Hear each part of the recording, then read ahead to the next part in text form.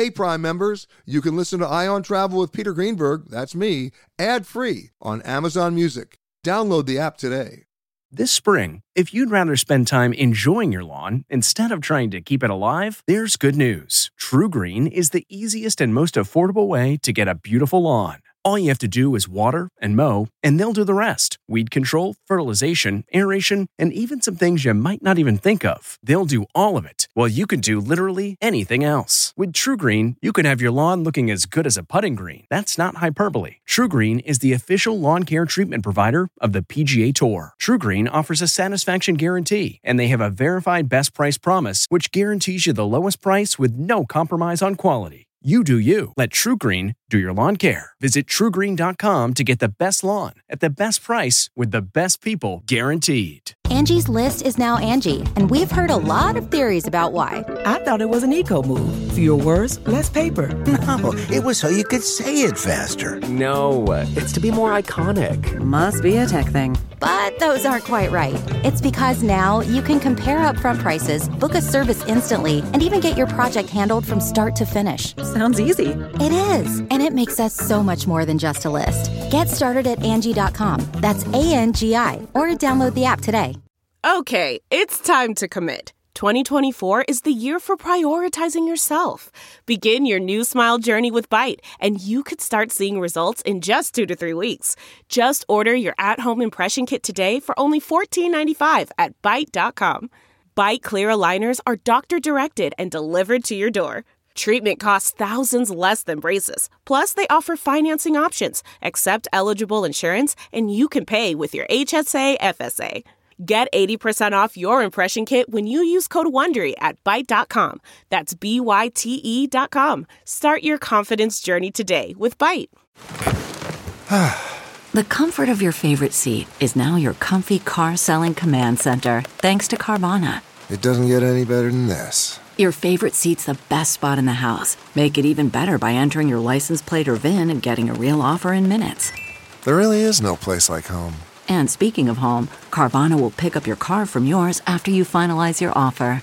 Visit Carvana.com or download the app and sell your car from your comfy place. Delve into the shadows of the mind with Sleeping Dogs, a gripping murder mystery starring Academy Award winner Russell Crowe. Now available on digital. Crowe portrays an ex-homicide detective unraveling a brutal murder he can't recall. Uncovering secrets from his past, he learns a chilling truth. It's best to let sleeping dogs lie. Visit sleepingdogsmovie.com/Wondery to watch Sleeping Dogs, now on digital. That's sleepingdogsmovie.com/Wondery. This episode of Travel Today with Peter Greenberg is brought to you by Audible.com, a leading provider of spoken audio information and entertainment. Listen to audiobooks whenever and wherever you want. Sign up today at www.audiblepodcast.com/travel today to get a free audiobook and 30-day trial. It's time for Peter Greenberg Worldwide with America's #1 travel news journalist.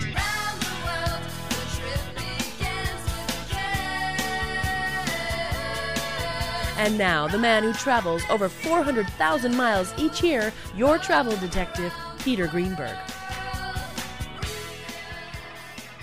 Hi, everybody. Peter Greenberg here, and welcome to the podcast that's done from a different location around the world every single week.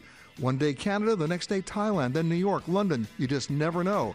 This week we come to you from the island of St. Helena, deep in the middle of the South Atlantic. We are a few thousand miles from Brazil, about 1,200 miles from Angola, deep in the middle of nowhere in the South Atlantic. Only 4,200 people live here, and you really need to want to get here because it's not easy to get here. They recently opened an airport, the first airport in the island's history. That's the good news. The challenging news is there's only one flight a week from Johannesburg with a stop in Windhoek in Namibia. And if you miss the flight, then you either don't get here, or if you miss the return flight, then you're here for another week. My next guest is an amazing guy. If truth be told, we had a lot of fun yesterday walking around Jamestown, the main location here in St. Helena.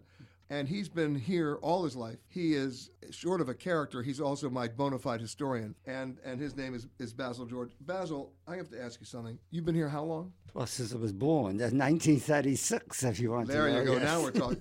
So you are very much a part of the 20th and now the 21st century history of this island, yes. which really, in some many ways, hasn't changed that much. The population hasn't exploded. Mm-hmm. The transportation opportunities are just starting to change now with an airport. But most of the people here know everybody. You can walk down the street and talk to anybody you know because everybody knows you. And you've preserved so much of the history and the culture because, in a way, that's the way people like it. Yes.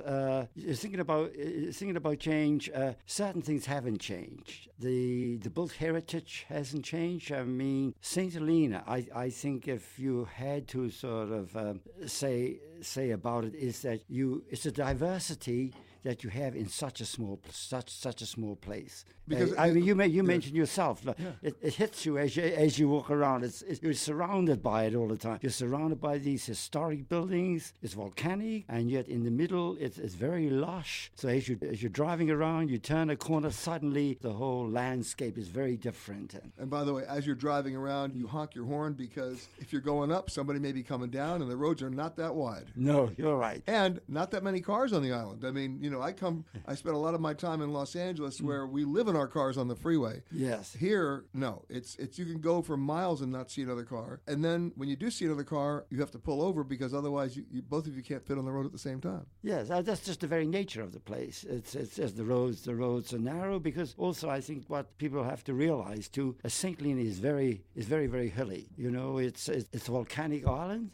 Just to give an idea of size, it's more than half the height of Everest. It comes straight out of the ocean, and we're only the tip of this volcanic island. It's being eroded, and so it's very, very hilly. So it's very difficult. You just can't build wide roads because you have to go along the contours of the hills. Exactly. So that's the very nature of it. And the other thing is, it's very much of it reminds me very much of a small town mentality and feeling of America. I mean, everybody knows everybody. Mm-hmm. You have very little crime. Mm-hmm. Right? How big is your police department? I think it's about 30. I think, or that sort of number. I think. Then you've grown. That's right. Right. How big is the fire department? Oh, there were half a dozen. I think. That's or something it. Like that. Yes. That's it. And the cargo ship comes in once a month. Yes. And if the cargo ship doesn't come in, people aren't going to eat. I mean, that's what you really depend on. That one ship once a month with all the goods and supplies. Yes, but mind you, we grow our own vegetables, bananas, and the other thing too is fish as well. The fish is very, very, very plentiful as well. And well, I will tell you this: if the truth be told, yesterday I went out with Craig. We went fishing. We got on his boat. We went maybe a quarter of a mile and got a strike, and I caught 3 tuna. Oh, fantastic! But wait, it gets better because Craig insisted that we then clean the fish on the boat and cook the fish on the boat, and that was the freshest tuna I've ever had. Fantastic. Yellowfin tuna all the way. That's good, because the thing is, being isolated here, you have to grow up to be very resourceful. So you got to do things for yourself. That's the culture of the place here. We build our own houses, family homes. We build family homes. Yeah, you're not looking at condominiums here. No. I don't know where you would put them for a start. No, exactly. Yeah. No, these are small homes. And they're built, into the hills too. That's right. Yes. So as a result of that, yes, helping ourselves now. At 73% of islanders are in their own family homes that we've built ourselves. When you say built, if you don't have the skills, you also get help from family. Family is critical to the island. Family is what holds us all together. Family and community. So you get help from family, you get help from friends, you get help from the community as well. And then, of course, one of your distinguishing characteristics, I have to admit, is Jacob's ladder. Okay. It was first built a long time ago. It was a rope ladder then. Yes. And then it was replaced in the 1800s by steps. Yes. 699 steps to be exact. And at the age of how old are you? At the last count I was 82. Okay.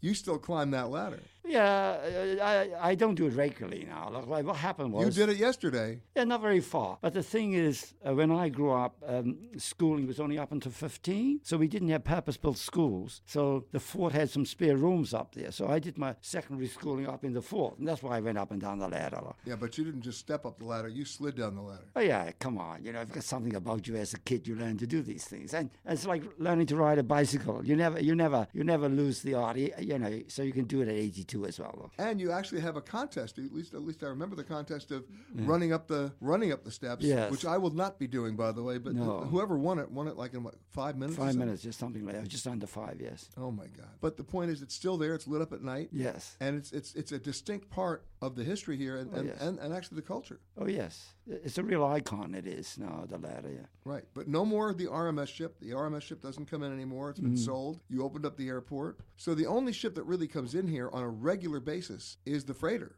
It comes in once a month with all the containers of everything you need other than bananas. That's a big deal when that ship comes in. Yeah, sure. But we also get something like 4 or 5 cruise ships in our summer coming as well, yes. Yes, but the thing is, some of these bigger cruise ships actually exceed the number of people who live on St. Helena. So you have to be careful. We don't want to get flooded. No, in fact, I believe at one point you did.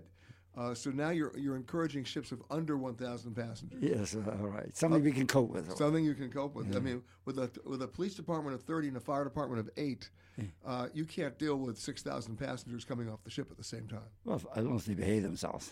Well, you know they're not. You absolutely know they're not going to behave themselves. Because one of the things that happens here is people love to drink their beer. Oh, yeah, sure. Yeah, come on. Yeah, people we enjoy ourselves here, you know, not because it's a little community. We make our own life, we make a living, we make a life, we have a life that we enjoy. Exactly.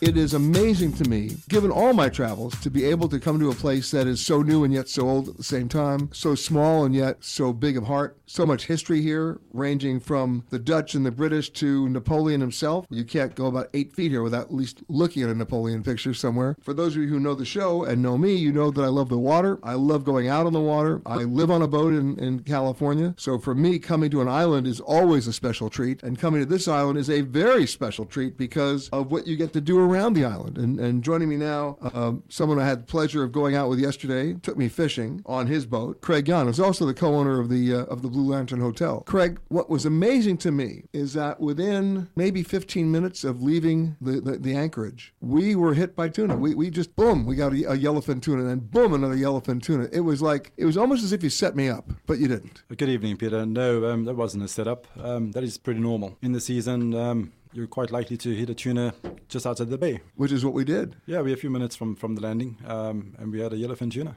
And then, of course, what you did, which was even more amazing, is you cleaned the fish, and we either had sashimi or you microwaved the fish, and we had seared tuna. Like that, you could not get fresher tuna. I think I timed it, and I think we had that tuna within 8 minutes from the time it was caught and landed and cleaned and cooked within 8 minutes. And what was also quite remarkable to me, coming from all the places where I usually travel, is how clear the water is, how clean the water is, and how much wildlife there is. We're not just talking about fish, we're talking about bird life. Yes, Peter, we're very fortunate to what we have on the island.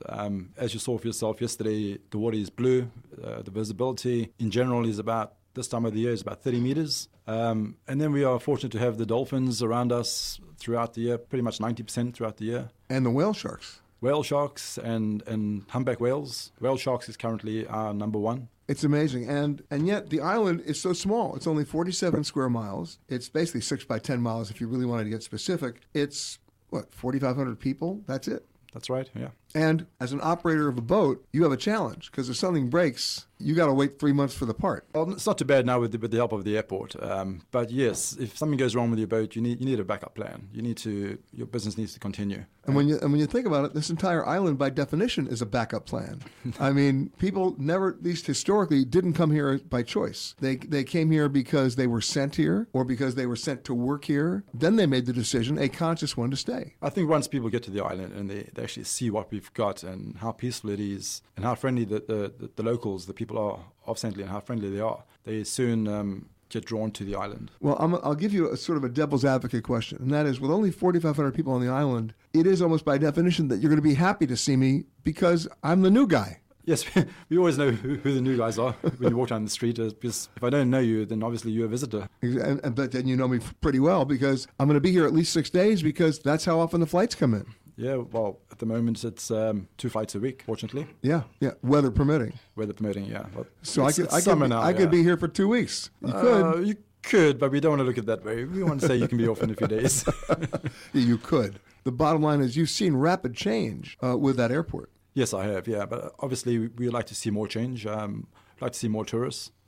But isn't that a double-edged sword? Because if you want more tourists, you have to have more hotel rooms. You have to have more infrastructure. You have to have, I hate to use the expression, more attractions and more activities. And then you reach that point of diminishing returns in every study you've ever done at a university where it becomes loved too much. Yeah, you're probably right in a way. But I think those people come to St. Helena, they've done their research. They know what they're coming to. They're not coming to party. Exactly, yeah. They're coming for a reason. From my point of view, I'm a marine tour operator, so they're obviously coming for the whale sharks, they're coming for the scuba diving, or they're coming for the history, the hiking, the friendliness of the island, the peace and tranquility. That is what they're coming for. Or the tuna. Which is what we did yesterday. Or the wahoo. Oh, by the way, every fish here has a nickname, doesn't it?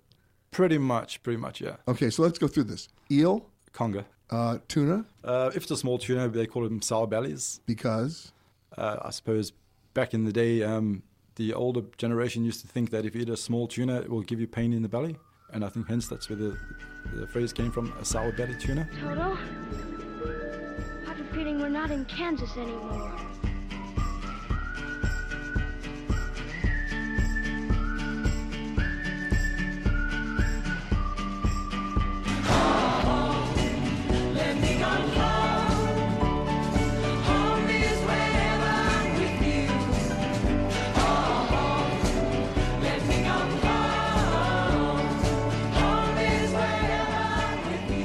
I always like to find expats wherever I go, either American or others. I've got a British expat joining me now who actually came here a couple of years ago as an economist working for the government and then made the remarkable decision to stay. Nicole Shamir, how are you? Hello, I'm good, thank you. How are you, Peter? Okay, so you just decided you're going to get a government contract, come to work on this place you probably didn't know a whole lot about, but you said, you know what, I'll probably just do it. And then what happened? It was a bit of a gamble. At the time, there was only the ship coming here.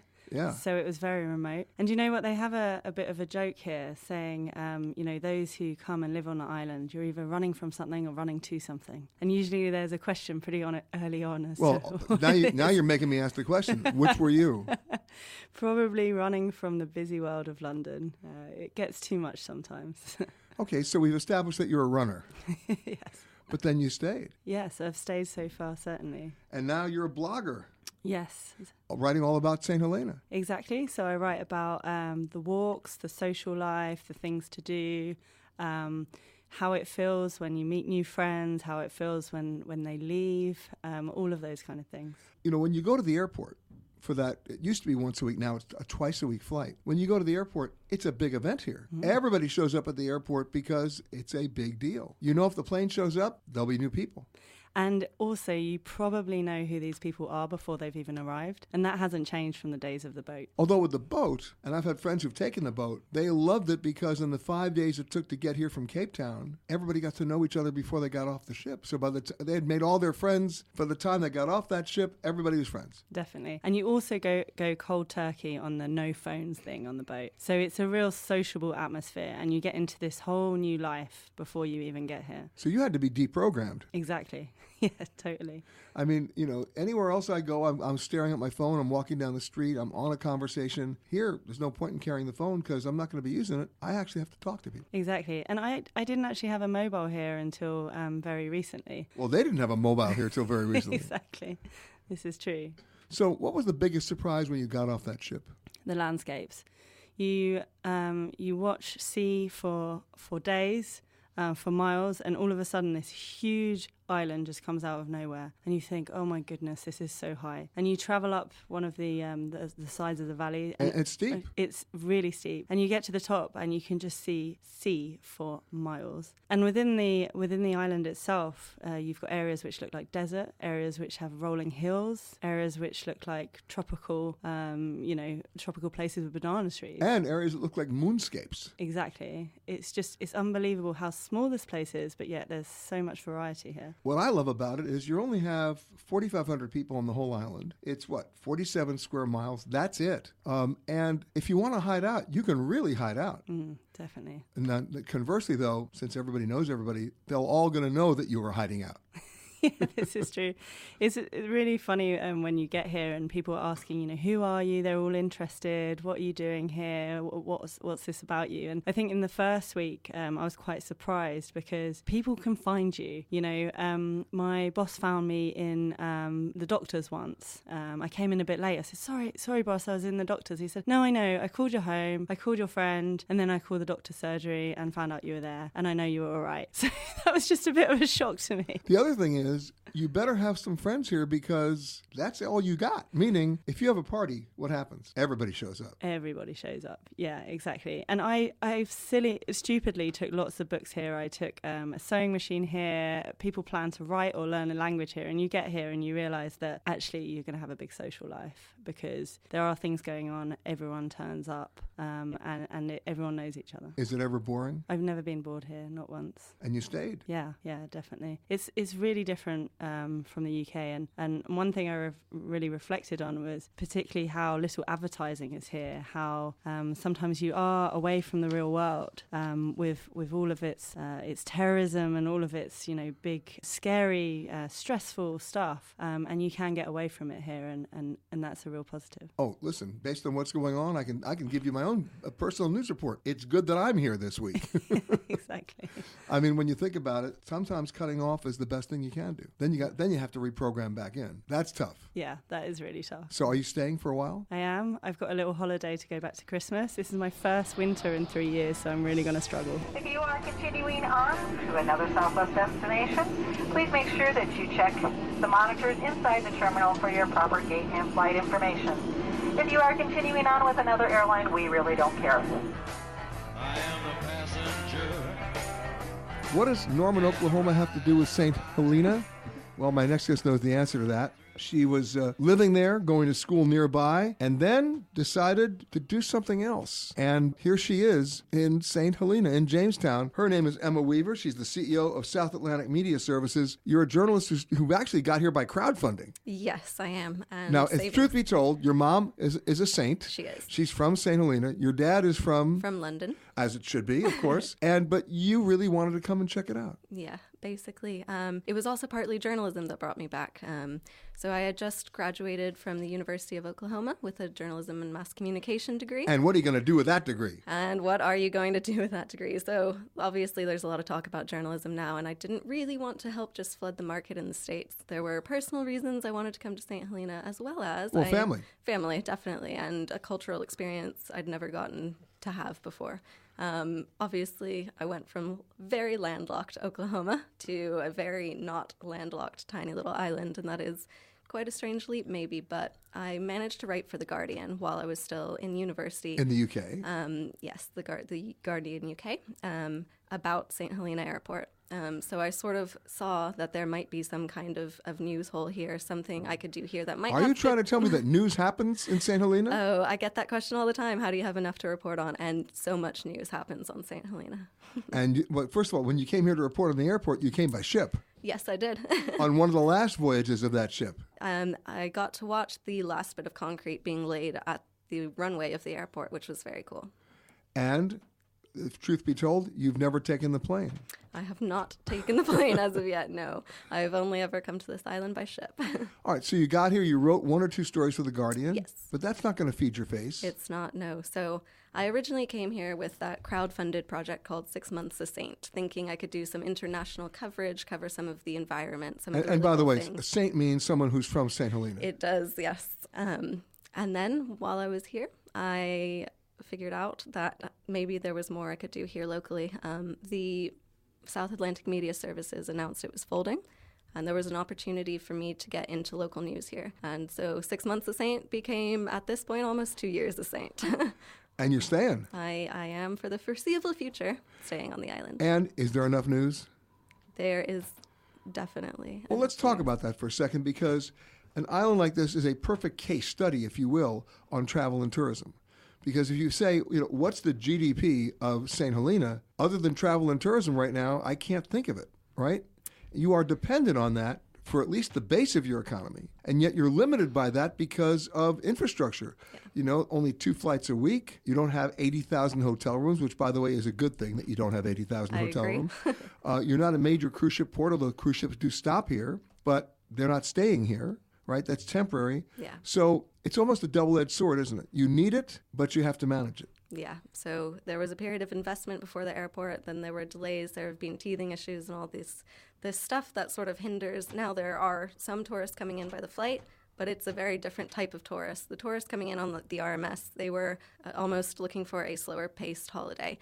They were prepared on that 5-day RMS voyage for what they were coming to. The sort of back-in-time things they were looking forward to, whereas now... And by the time they got here, they knew everybody on the ship who knew everybody at the island anyway, so they were already immersed. Yes, they settled in a bit to the island already. And the people who land by plane today? Yeah, so they have a different set of expectations. They're more the type of traveler that, they've caught flights, they've made those flights, they now get to the island, and in 7 days they want to do as much as they possibly can. And so when maybe there's not food places open on a Wednesday afternoon, things like that, that type of traveler. Let me clue my audience in. St. Helena closes early, right? Yes. You're not known for your nightlife. No. You're not known for your movie theaters, of which you have none. Indeed. You're not known for your bowling alleys, of which you have none. You're not you're not known for your rush hour, of which you have none. Yep.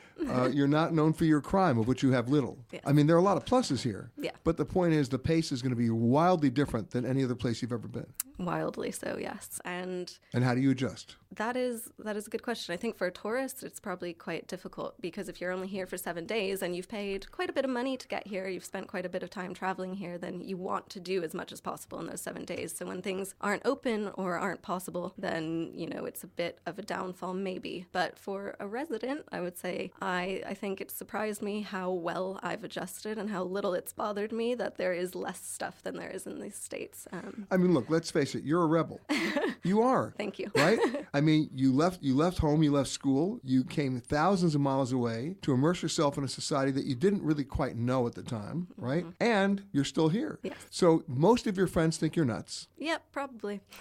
Right? I sometimes think I'm nuts too.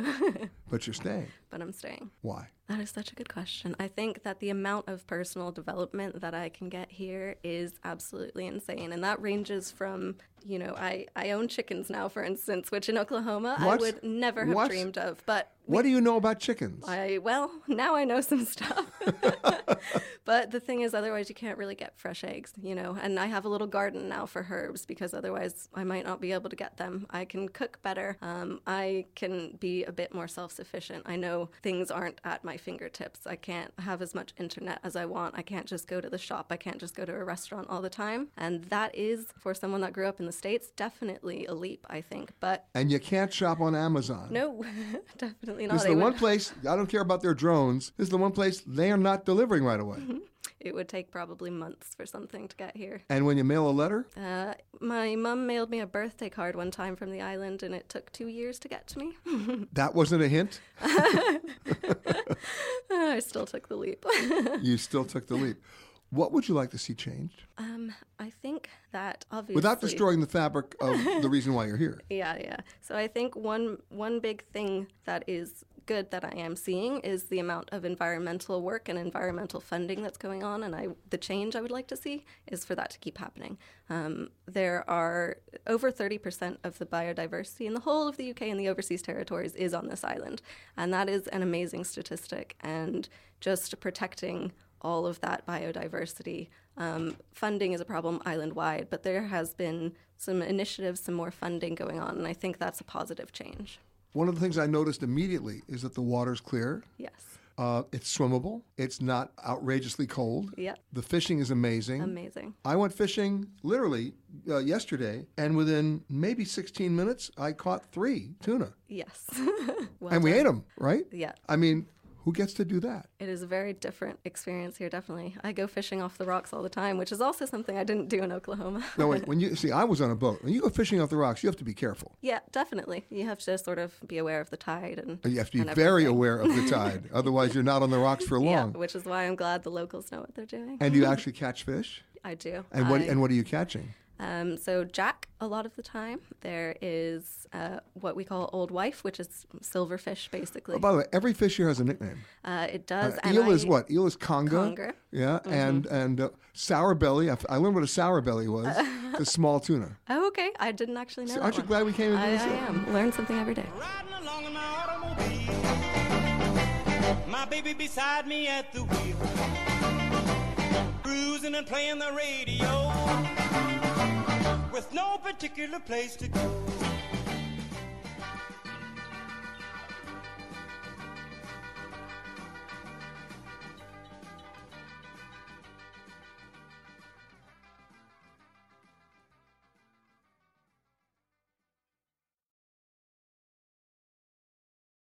Audible.com has more than 150,000 titles and virtually every genre.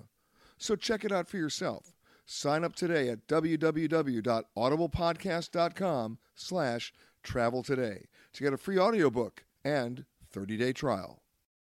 There's so much history here, and prior to coming here, I read up on it because, this is one of those islands that if you want to come here, you really have to want to come here. And what's amazing to me is, this island, if you look at the history of the world, this island tells so much of it. Discovered by the Portuguese, then the Dutch came in, then the British beat them back, and it's been a British territory just about ever since. As you've heard earlier in the show, this is where Napoleon was exiled. Most people think it was just Elba, but that was his first, not his last. This was his last. And joining me now, like so many people I've been meeting here in St. Helena, he's not a local to begin with, but he married a local, or he hangs out with a local. Not married yet. Not married yet. I'm sorry to blow that for you. Adam Slisden, who's the curator of the St. Helena Museum, but that's really why you're here, because you followed your girlfriend back. Yeah, that's right. I'm English, but I met her at university in England, where we studied together. So she was like, at the end, I'm going back to my home now, which... and you had a choice, buddy. Yeah, it was sort of, where, it's, this speck, as you say, in the middle of the ocean. Did you know anything about it? Well, as a historian, I knew, obviously, the Napoleonic connection and a few other bits and pieces to do with the East India Company, but not much, to be honest. And now you're the curator of the museum. Yeah, how about that? So, how many of the artifacts tell those stories now? They go back 400 or 500 years. Yeah, so we cover, obviously, pretty much, we try and cover a little bit before the discovery, like the formation of the island, geology and so on, but It's mainly the human history. So 1502 right up until, the modern day, basically, yeah. So right, discovered by the Portuguese. Yeah, so discovered by the Portuguese by accident in 1502. By the way, let's go back and talk about Columbus. He discovered America by accident. Let's get that straight. Yeah. It's all an accident. Yeah, well, they're sort of, they know where India is, and they want to get to India to trade with the Indians who have precious materials, trade goods and spices and all sorts of stuff like that they couldn't get back in Europe. So on the way back, they sort of stumble upon this piece of land. Yeah, they took a left turn and here they are. Yeah. Exactly. But once here, everybody started coming. Yeah, so it didn't, they tried to keep it a secret I think they managed to do that for a couple of decades, but eventually the Dutch found out, the French, English and so on, so then everyone just came here. Its point where it's located is quite a strategic location. And everybody came here at a time when everybody had a navy. Yeah, so basically they were all sailing for the same reason to India, to get these precious goods, bring them back for trade, make a lot of money, and they needed somewhere to stop on the way back to get supplies and water and so on. And next thing you know, a little conflict breaks out. Yes, right? Well, quite a few. So obviously, competing with each other for trade, they needed this island. And England were the first people to sort of try this permanent settlement. And it was the Dutch that then came in and tried to take it off them. We beat them back. And as you say, then it stayed English ever since. Right. And, not too many royal visitors, but it's still a British territory. It is. We've had a few, actually. We've had the Duke of Connaught in the late 19th century. We've had, actually, the only reigning monarch to ever visit was in 1947. It was King George and his daughters, who, well, one of them later became Queen Elizabeth II. So, I've been watching The Crown, don't worry. Yeah. Okay, good. But the bottom line is, you are really an outpost here. Yes, we are, yeah. And the thing is, for a long time, you had a situation where the only way to get here, just like the Dutch and the French and the Brit, was by boat. It was, and for so long it still was, up until only very recently. Exactly. You took the RMS Helena, right? The Royal Mail ship from Cape Town.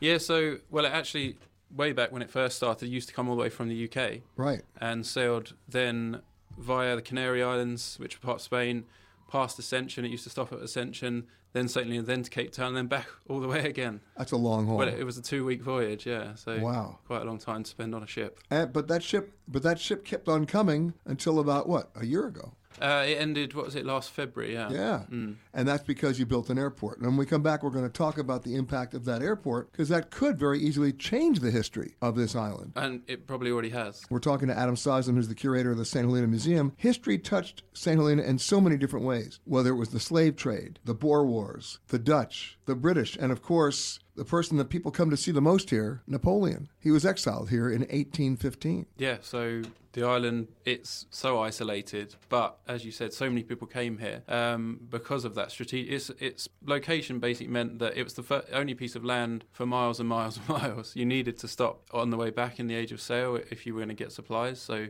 yeah, it's a small island, but amazing how many people came here. And of course, when Napoleon lost the Battle of Waterloo, the British said, okay, we interned you once in Elba and you escaped. Then you tried to fight us at Waterloo. We won. So now we're going to try to find a place to send you to that no one can get to, and you will never leave. They wanted to make sure. And they picked St. Helena, and they were right. Yeah. Well, he died here. So he was actually buried here before a bit later the French came to take his body away. Now in Paris. Yeah. And what I love about this story about him is that when he was exiled here, he came with a small entourage, and they put him ultimately in a place called Longwood House, which is a beautiful location. Of course, he hated St. Helena, and he hated Longwood House, and the only consolation was that the British gave his entourage a daily ration of 40 kilos of beef, 9 chickens, and here's the best part, 17 bottles of wine a day. Yeah, a day. It was huge, and that was for like a very small amount of people at the end of it. And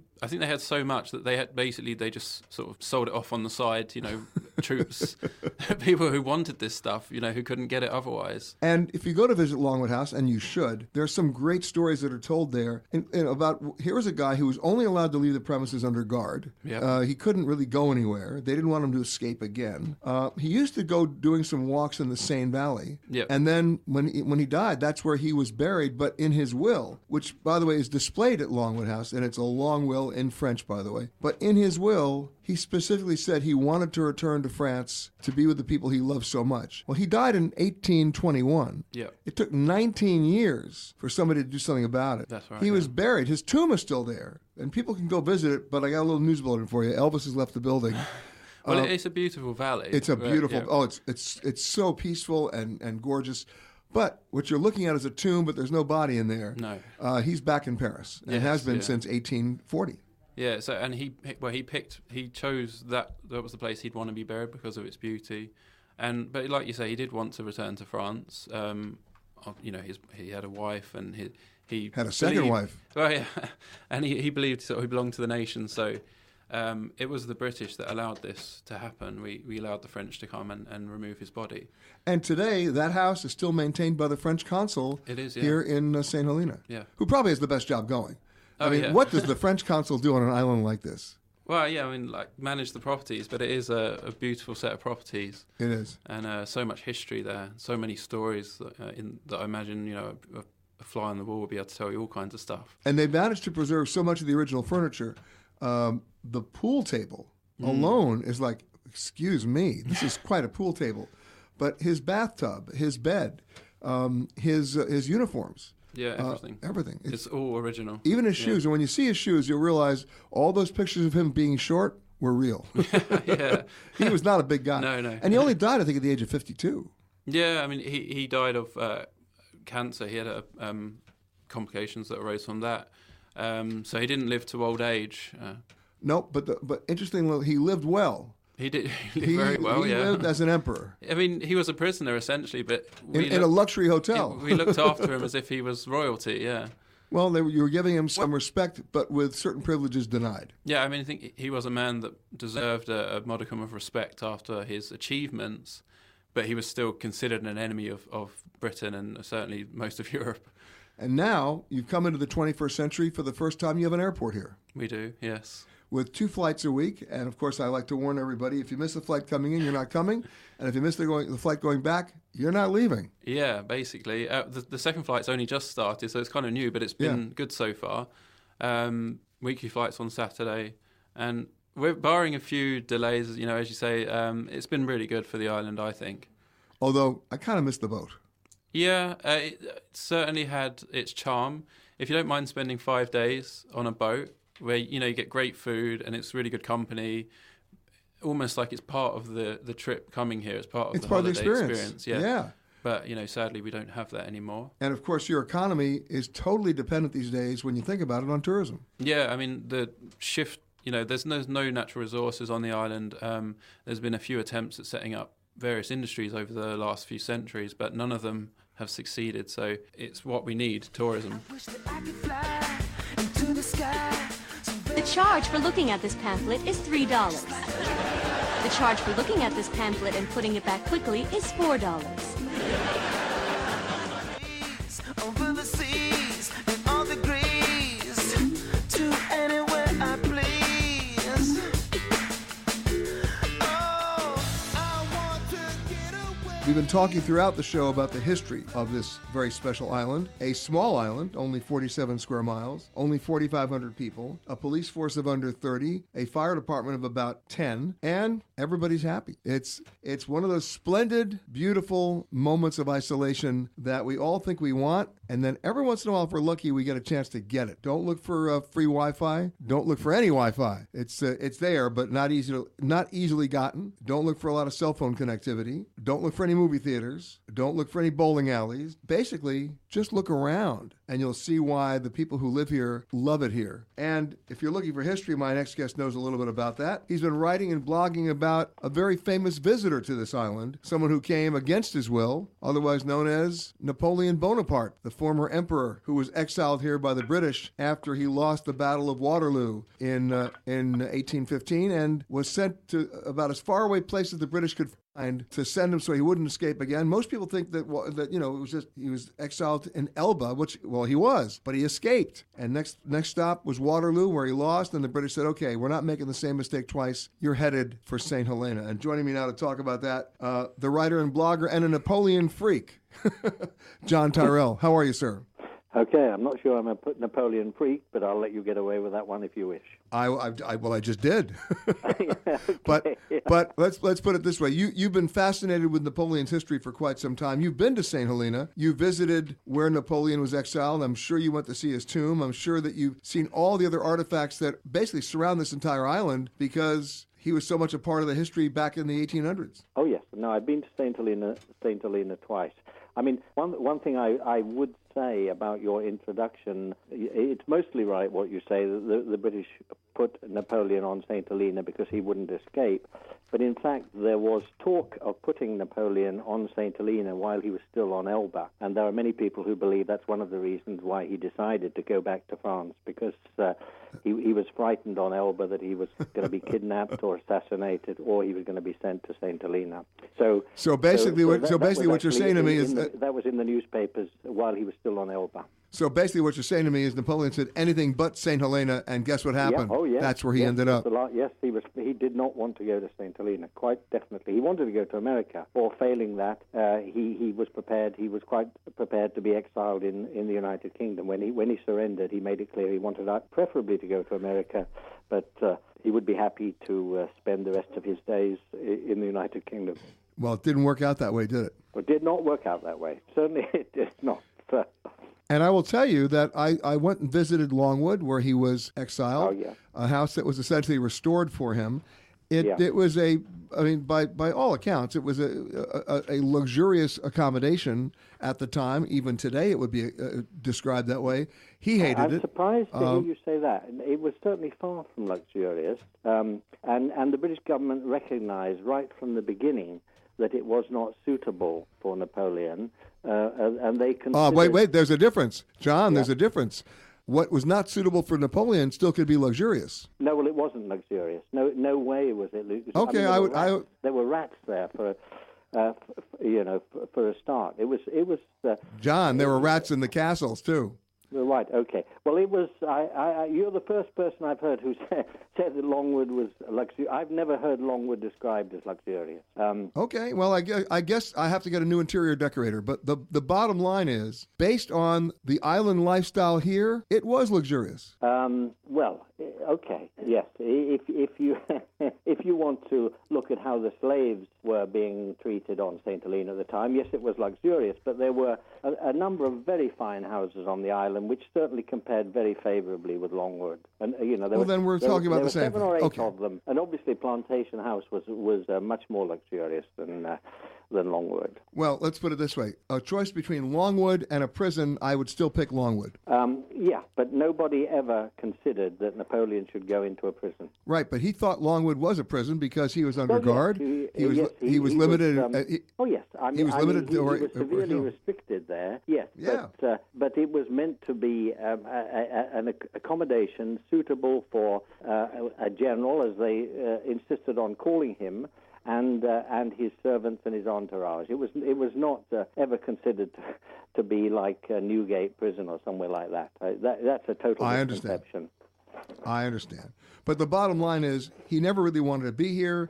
He never liked it when he was here. He was here for 5.5 years until he died at the age of 52. Yeah, he considered it unjust and dishonourable of the British to have imprisoned him on St. Helena. I mean, it was never clear why was he there. I mean, a prisoner of war normally is freed at the end of the war, and so he surrendered. And I have to say, many English people at the time thought it was incredibly dishonourable of the British to actually send him to St. Helena. He surrendered in good faith, saying he wanted to go to America or Britain. So that was his attitude. And in terms of the values and culture of the day, this was unprecedented to put a leader of a defeated leader in exile like that. Hello and welcome to Alaska Flight 438. We'd like to tell you now about some important safety features of this aircraft. The most important safety feature we have aboard this plane is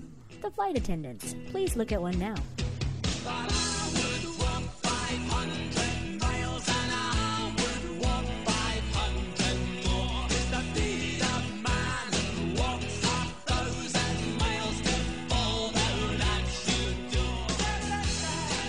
As I said earlier in the show, how do you get here? Well, in the old days, you used to have to take a mailboat. This mailboat, very high seas often, would take up to 2 or 3 weeks to get there, which meant if you got off the mailboat when you got to St. Helena, you had to wait for another 3 months, or 3 weeks, I should say, to get back. Well, guess what? They built an airport. And now there are flights coming in once every 5 or 6 days. So you know you're going to get 5 days here when you come. You have no choice in the matter. The mailboat's long gone. And after the second day, and you realize, this ain't so bad. This is quite remarkable. And as we see the development in the cruise industry of always searching for new ports of call, try to one-up each other, I can very much tell you that St. Helena is on the map. And joining us now to talk about that and some of that history is one of our good pals who comes to us whenever we can find him when he's not out at sea, Peter Conego. How are you, sir? Hey, Peter, I'm doing great. How fantastic that you're in St. Helena. You know, that was on my bucket list, but I never got around to it when they still had the nice RMS St. Helena sailing there from the UK. I know, that was the boat. Friends of mine actually took it, and it was really, really cool because, you know, they would stamp their postage stamps with that postmark, and people had no idea where they were coming from. Right, because she literally was a mail ship. The main reason the ship was built was to carry the mails and also to carry the various guests that would want to go there for visits. And sometimes they would bring people off and, go to the mainland. But mainly it was just, to get the mails delivered and cargo because it was such a remote place. And I guess they've had all kinds of problems with that airport because they were going to retire the RMS St. Helena, I think, 3 years ago or so. And they did. And, the airport wasn't quite done to speculation, or it wasn't quite working out. They had to do some more work, and they kept the ship around, and now they finally let her go. But I understand it's a rather rough flight getting in there. It's a very tight landing, and it is. It has its share of challenges. Well, you fly first from Johannesburg, and you make a stop en route. You want to guess where you're stopping? I will defer that to you. You stop in Windhoek in Namibia, and then wow. and that's called a technical stop. No passengers are allowed to get off the plane. They refuel, and off you go directly to St. Helena. And the flight happens once every, I think, 6 days. So once you're committed to going, you're there for 6 days no matter what. What do you plan to be doing there? Well, we're shooting my television show here, part of our Hidden Gems series. Normally when we do a Hidden Gems series, we're talking about, the hidden gems of Atlanta or the hidden gems of Memphis or the hidden gems of North Lake Tahoe, things that you're not going to find in the guidebook or brochures that we're going to show you, and they have to be accessible to you and offer you a great, where applicable, cultural immersion and et cetera, et cetera. But in the case of St. Helena, the entire island's a hidden gem because nobody knows anything about it. So we're having a field day here. I mean, it's going to be interesting to see how we make all of this work within the confines that we have on camera, but I'm very happy I came down. Wow, that sounds fantastic. Well, I look forward to seeing that. I'm going to get some tips from you then if I ever do get there. And maybe one of the long cruises, like on Silver Sea that, does the western coast of Africa, maybe one of those will stop there occasionally and bring people like the old St. Helena did, or the wonderful Union Castle Line ships that used to sail around Africa from the UK. Yeah. Well, I will definitely let people, know what's going on here because from an accessibility point of view, remember that there's the plane, the mailboat's gone. We're now dealing with one flight every 5 or 6 days. So if you miss that plane, you're either not going or you're stuck already, depending on where you're going from. It's a wild ride, and but well worth it. Great. Hey, speaking of wild rides and well worth it, we're watching now as every cruise line tries to one-up each other in terms of picking different ports that nobody even knew existed. Silver Sea, you mentioned. Well, they're going to Bangladesh. They're going to the Russian Far East. They may be going to some of the Andaman Islands in India. I mean, that represents a big change from your traditional port of call. Yeah. I think it's a good thing, though, and it makes perfect sense because as people take more and more cruises and cruisers become more sophisticated, they don't necessarily want to go back to St. Thomas and Venice and all of the big ports where, the ships are kind of overwhelming the locals. They want to go to see new and exciting places. And you really have to go to the far ends of the earth to find places that haven't been exploited because there are so many ships now. And what the cruise lines are doing, which I think is very smart, is when they find these places, they're not just showing up at 8 o'clock in the morning and sailing at 5 in the afternoon. They might show up at 2 in the afternoon but stay overnight and leave 2 o'clock the next afternoon, giving people a chance to not have to race back to the ship when 5 o'clock rolls around, but they can actually eat in the towns and actually immerse themselves with the people. Yeah, no, it's very smart. It's very good thing for savvy cruisers. The options that we have nowadays, it's so much better than it was as far as the ports and the choices and itineraries are concerned than it was, say, 10, 15 years ago. So it'll be interesting. And then hopefully these places will manage to keep their mystique and not get spoiled by everybody discovering them, Well, there's always that. Just ask the folks who live in Niihau, in Hawaii. Right.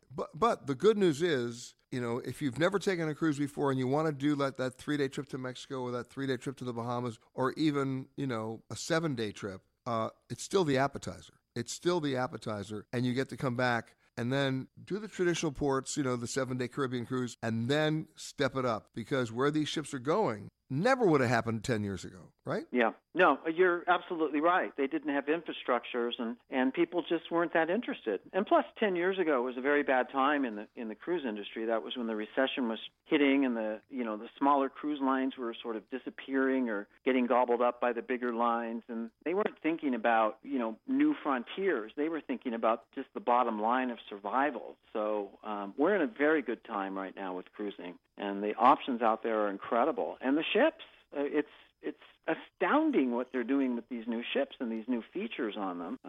I think it's sort of a double-edged sword because, again, it takes people away from the aspect of being at sea, but at the same time, there's a lot to excite people that wouldn't necessarily want to go to sea on some of these new ships. Well, the new ships, I think, are intentionally designed to become the destination. And to me, there's some inside middle cabins now, I believe on Royal Caribbean, where there are no windows, of course, but they put a window in with a loop of a video of what everybody else was seeing in real life 2 decks up.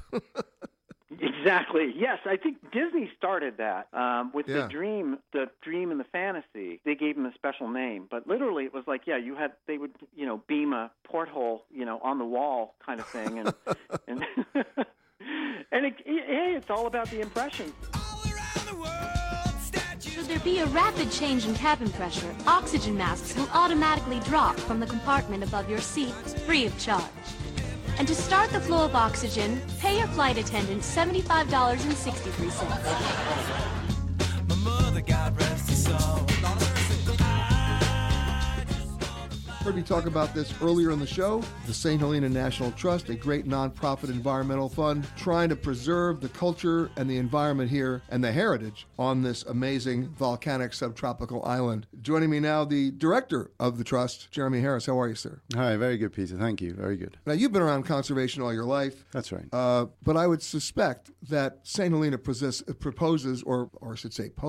presents some unique challenges for you. Yeah, absolutely. Actually, the island, as well as the organization, I mean, it's an incredibly broad organization. We're dealing with the built, the cultural, and the natural heritage, so all in one. And the island itself, I imagine you haven't been around here a little bit now. You've seen it changes as you go. You find yourself at one point you're at the Pacific, West Coast, and then the next minute you're somewhere in Tangiers, and after that you're in Wales. It's very odd. And temperature changes that are up and down. The higher you up, the colder it gets, and that's exactly right. Yeah, incredible. And the environment, the natural, the plants, the insects and stuff, they all change as you go. So you find yourself in a totally different environment every few minutes. It's incredible. You have more endemic bugs. That's right. Than any place I've ever seen. Yeah, well, I think certainly more than anywhere in the UK. So over the UK and all of the overseas territories, and I forget the exact number. So I think it's 14, but we have 30% of the endemic species right here on this tiny little rock. So it's incredible. Really. And in the process of researching them, then you have to basically figure out how to protect them.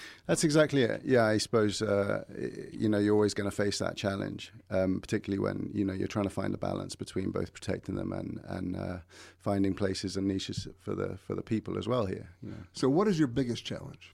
That's interesting. I mean, it's the normal response, of course, I think, for the non-profit sector is going to be money, hey? What a surprise. But, I don't know if that's actually the biggest challenge. It's certainly not the greatest thing I wrestle with. I think the thing I wrestle with most is the question of progress over preservation. So is this idea that, and I think, honestly, I think this is true for the global conservation movement as much as it's true for this tiny island. I think you have to find a way that we can live on this planet and make it work for us. It's not just about preserving things, and it's not just about progressing things. Right, but here's my question then. On an island where the economy is so firmly tied to travel and tourism as a hopeful base, you reach a certain point of diminishing returns, or you can, where too many people come, and all of a sudden the balance completely shifts. Yeah, I think that's an interesting quandary. I mean, I think the message we've always had here is low volume, high value. I don't know if people are still peddling that, but it's not a cheap place to get to. And the other thing I would say is it's a pretty unique offering. This isn't a mass market tourism offering. Well, the good news is you don't have enough hotel rooms anyway. Well, there's that, I suppose. But I think what I've always felt about this place is you have something that's just incredibly authentic in a world that otherwise is pretty packaged.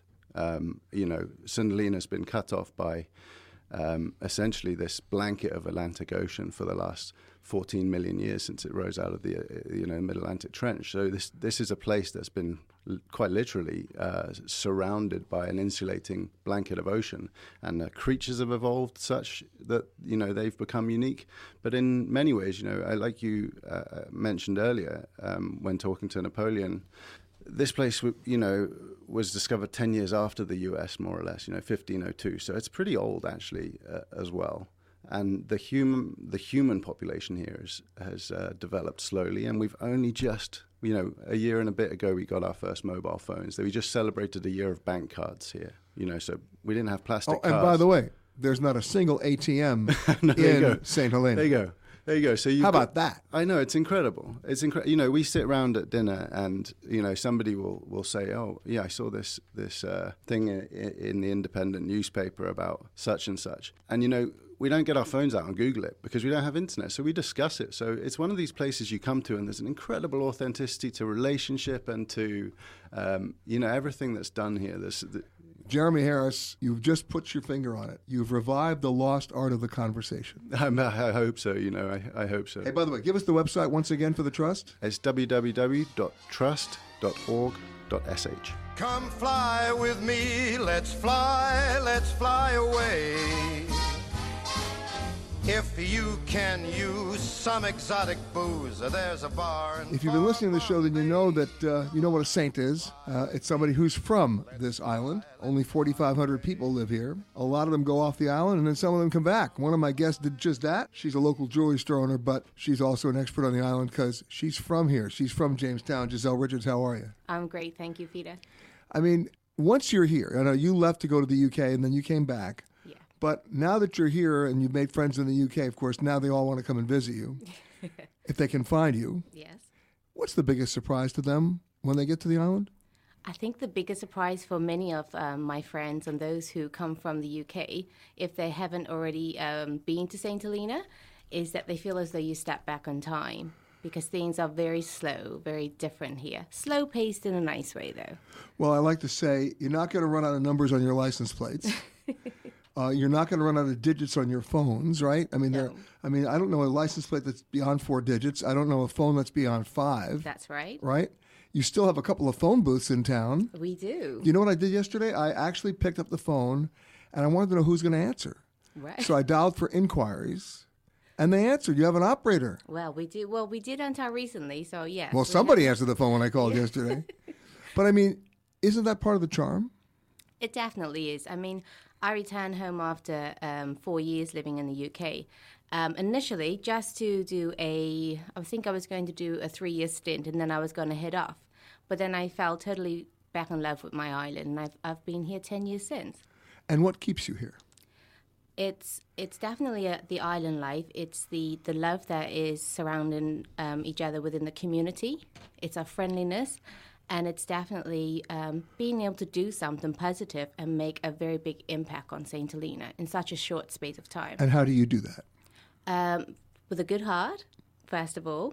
And because we've got such a small island, for example, I wanted to try and make a positive impact on showing young people that there is a possibility to do a business on the island. Instead of losing them to go outside. So what I did, I basically set up my own business on the island, and I've shown other youngsters that they can do the same. And I've done that in a relatively short space of time. And when you think about it, you can tell time here by a different way than using a clock. You can tell time here by what day the plane lands. Yes. You used to be able to tell time by what day the ship came in. That's right. Right? And at around, I'm not making this up, at around 4 o'clock in the afternoon, Jamestown closes down. Yeah, it goes dead. It's home time, it's family time, it's spending time with your loved ones. You see, that's something that we've lost so much in the United States, the concept of the family unit. Absolutely. The concept of that time is important. Yes, definitely. And your family is here. They are. And I've got my own little family now. I've started, so I've got the big family and my own small family. What's the biggest challenge to you here on the island? One of the biggest challenges, I think, on this island is inaccessibility in terms of trying to get things to us in a short space of time. Well, listen, in the internet Amazon world, you are the queen of instant gratification, which you cannot fulfill here. No, absolutely. There is no... I mean, if your car loses a muffler, you got to wait about 2.5 months. And, and that term instant gratification is a completely new term here to St. Helena because... Listen, you've only had mobile phones for like the last 3 years. Absolutely. So you can't just order something and get it the next day. We have to wait 3 months or so. Now, let me give you the flip side of that. Because of the pace, it actually engenders the lost art of the conversation. Yes. People actually talk to each other. We do. You don't see people walking down the street staring into their phone. Absolutely. If you do that, you'll be known as having no manners. Well, not only that, you won't get a signal anyway, so why are you doing that? You're delusional, right? But the point is, the people who live here tell me they can walk maybe 500 feet and have 7 conversations. Absolutely, yes. Yes, that's why we're always late. But you have a good excuse. Yes. And you have witnesses. Yes. You've talked to everybody, and they've talked to you. Yes. What's the one thing you'd want to change? On St. Helena? Yeah. So, tough question. I think one of the things I want to change is St. Helenans taking a lot more pride in what we have to offer for ourselves. We always look outside and think that the grass is greener. But I think what we have here is something special, and I really love our locals to appreciate that a bit more. Exactly. Yeah. I mean, you can walk, you can hike, you can bike, you can swim, you can fish, all in a very small island. Absolutely. That's amazing. And the bottom line is you're still British. Yes. Who knew? Yes, we are. Unbelievable. Giselle Richards, thank you so much for coming by. Thank you. And sharing a little bit of St. Helena with me. Thank you, Peter. You've been listening to Peter Greenberg Worldwide. Catch us each week as we broadcast from a new location somewhere around the world.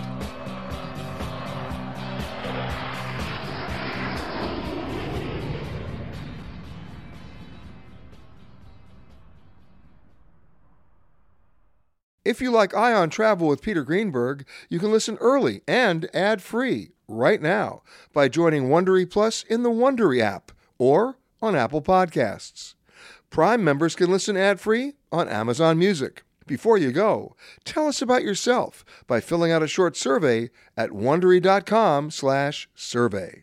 Get one of the most successful broadcasts in television history on your schedule with the 60 Minutes Podcast. Hard-hitting investigative reports, news, and culture maker interviews, and in-depth profiles are waiting for you in every episode. Listen to 60 Minutes ad-free on Wondery Plus. Are you ready for an all-new season of Survivor? You better be, because Survivor 46 is here, and it's 90 minutes of twists and turns you don't want to miss. Better yet, after each episode, there's a brand new episode of On Fire, the only official Survivor podcast. Each week, we go behind the scenes of the episode's biggest moments, taking you into the how and the why things happened. And this season, we're very lucky to be joined by an expert, the winner of Survivor 45, Dee Valladares. What is up? I'm thrilled to be joining this team and to be giving you my take on how and the why players made the moves they did, what it takes to outwit, outplay, and outlast, and to ask Jeff some questions, because even after 26 days out there is still a lot for me to uncover. Bring it, Dee. Listen to On Fire, the official Survivor podcast, wherever you get your podcasts.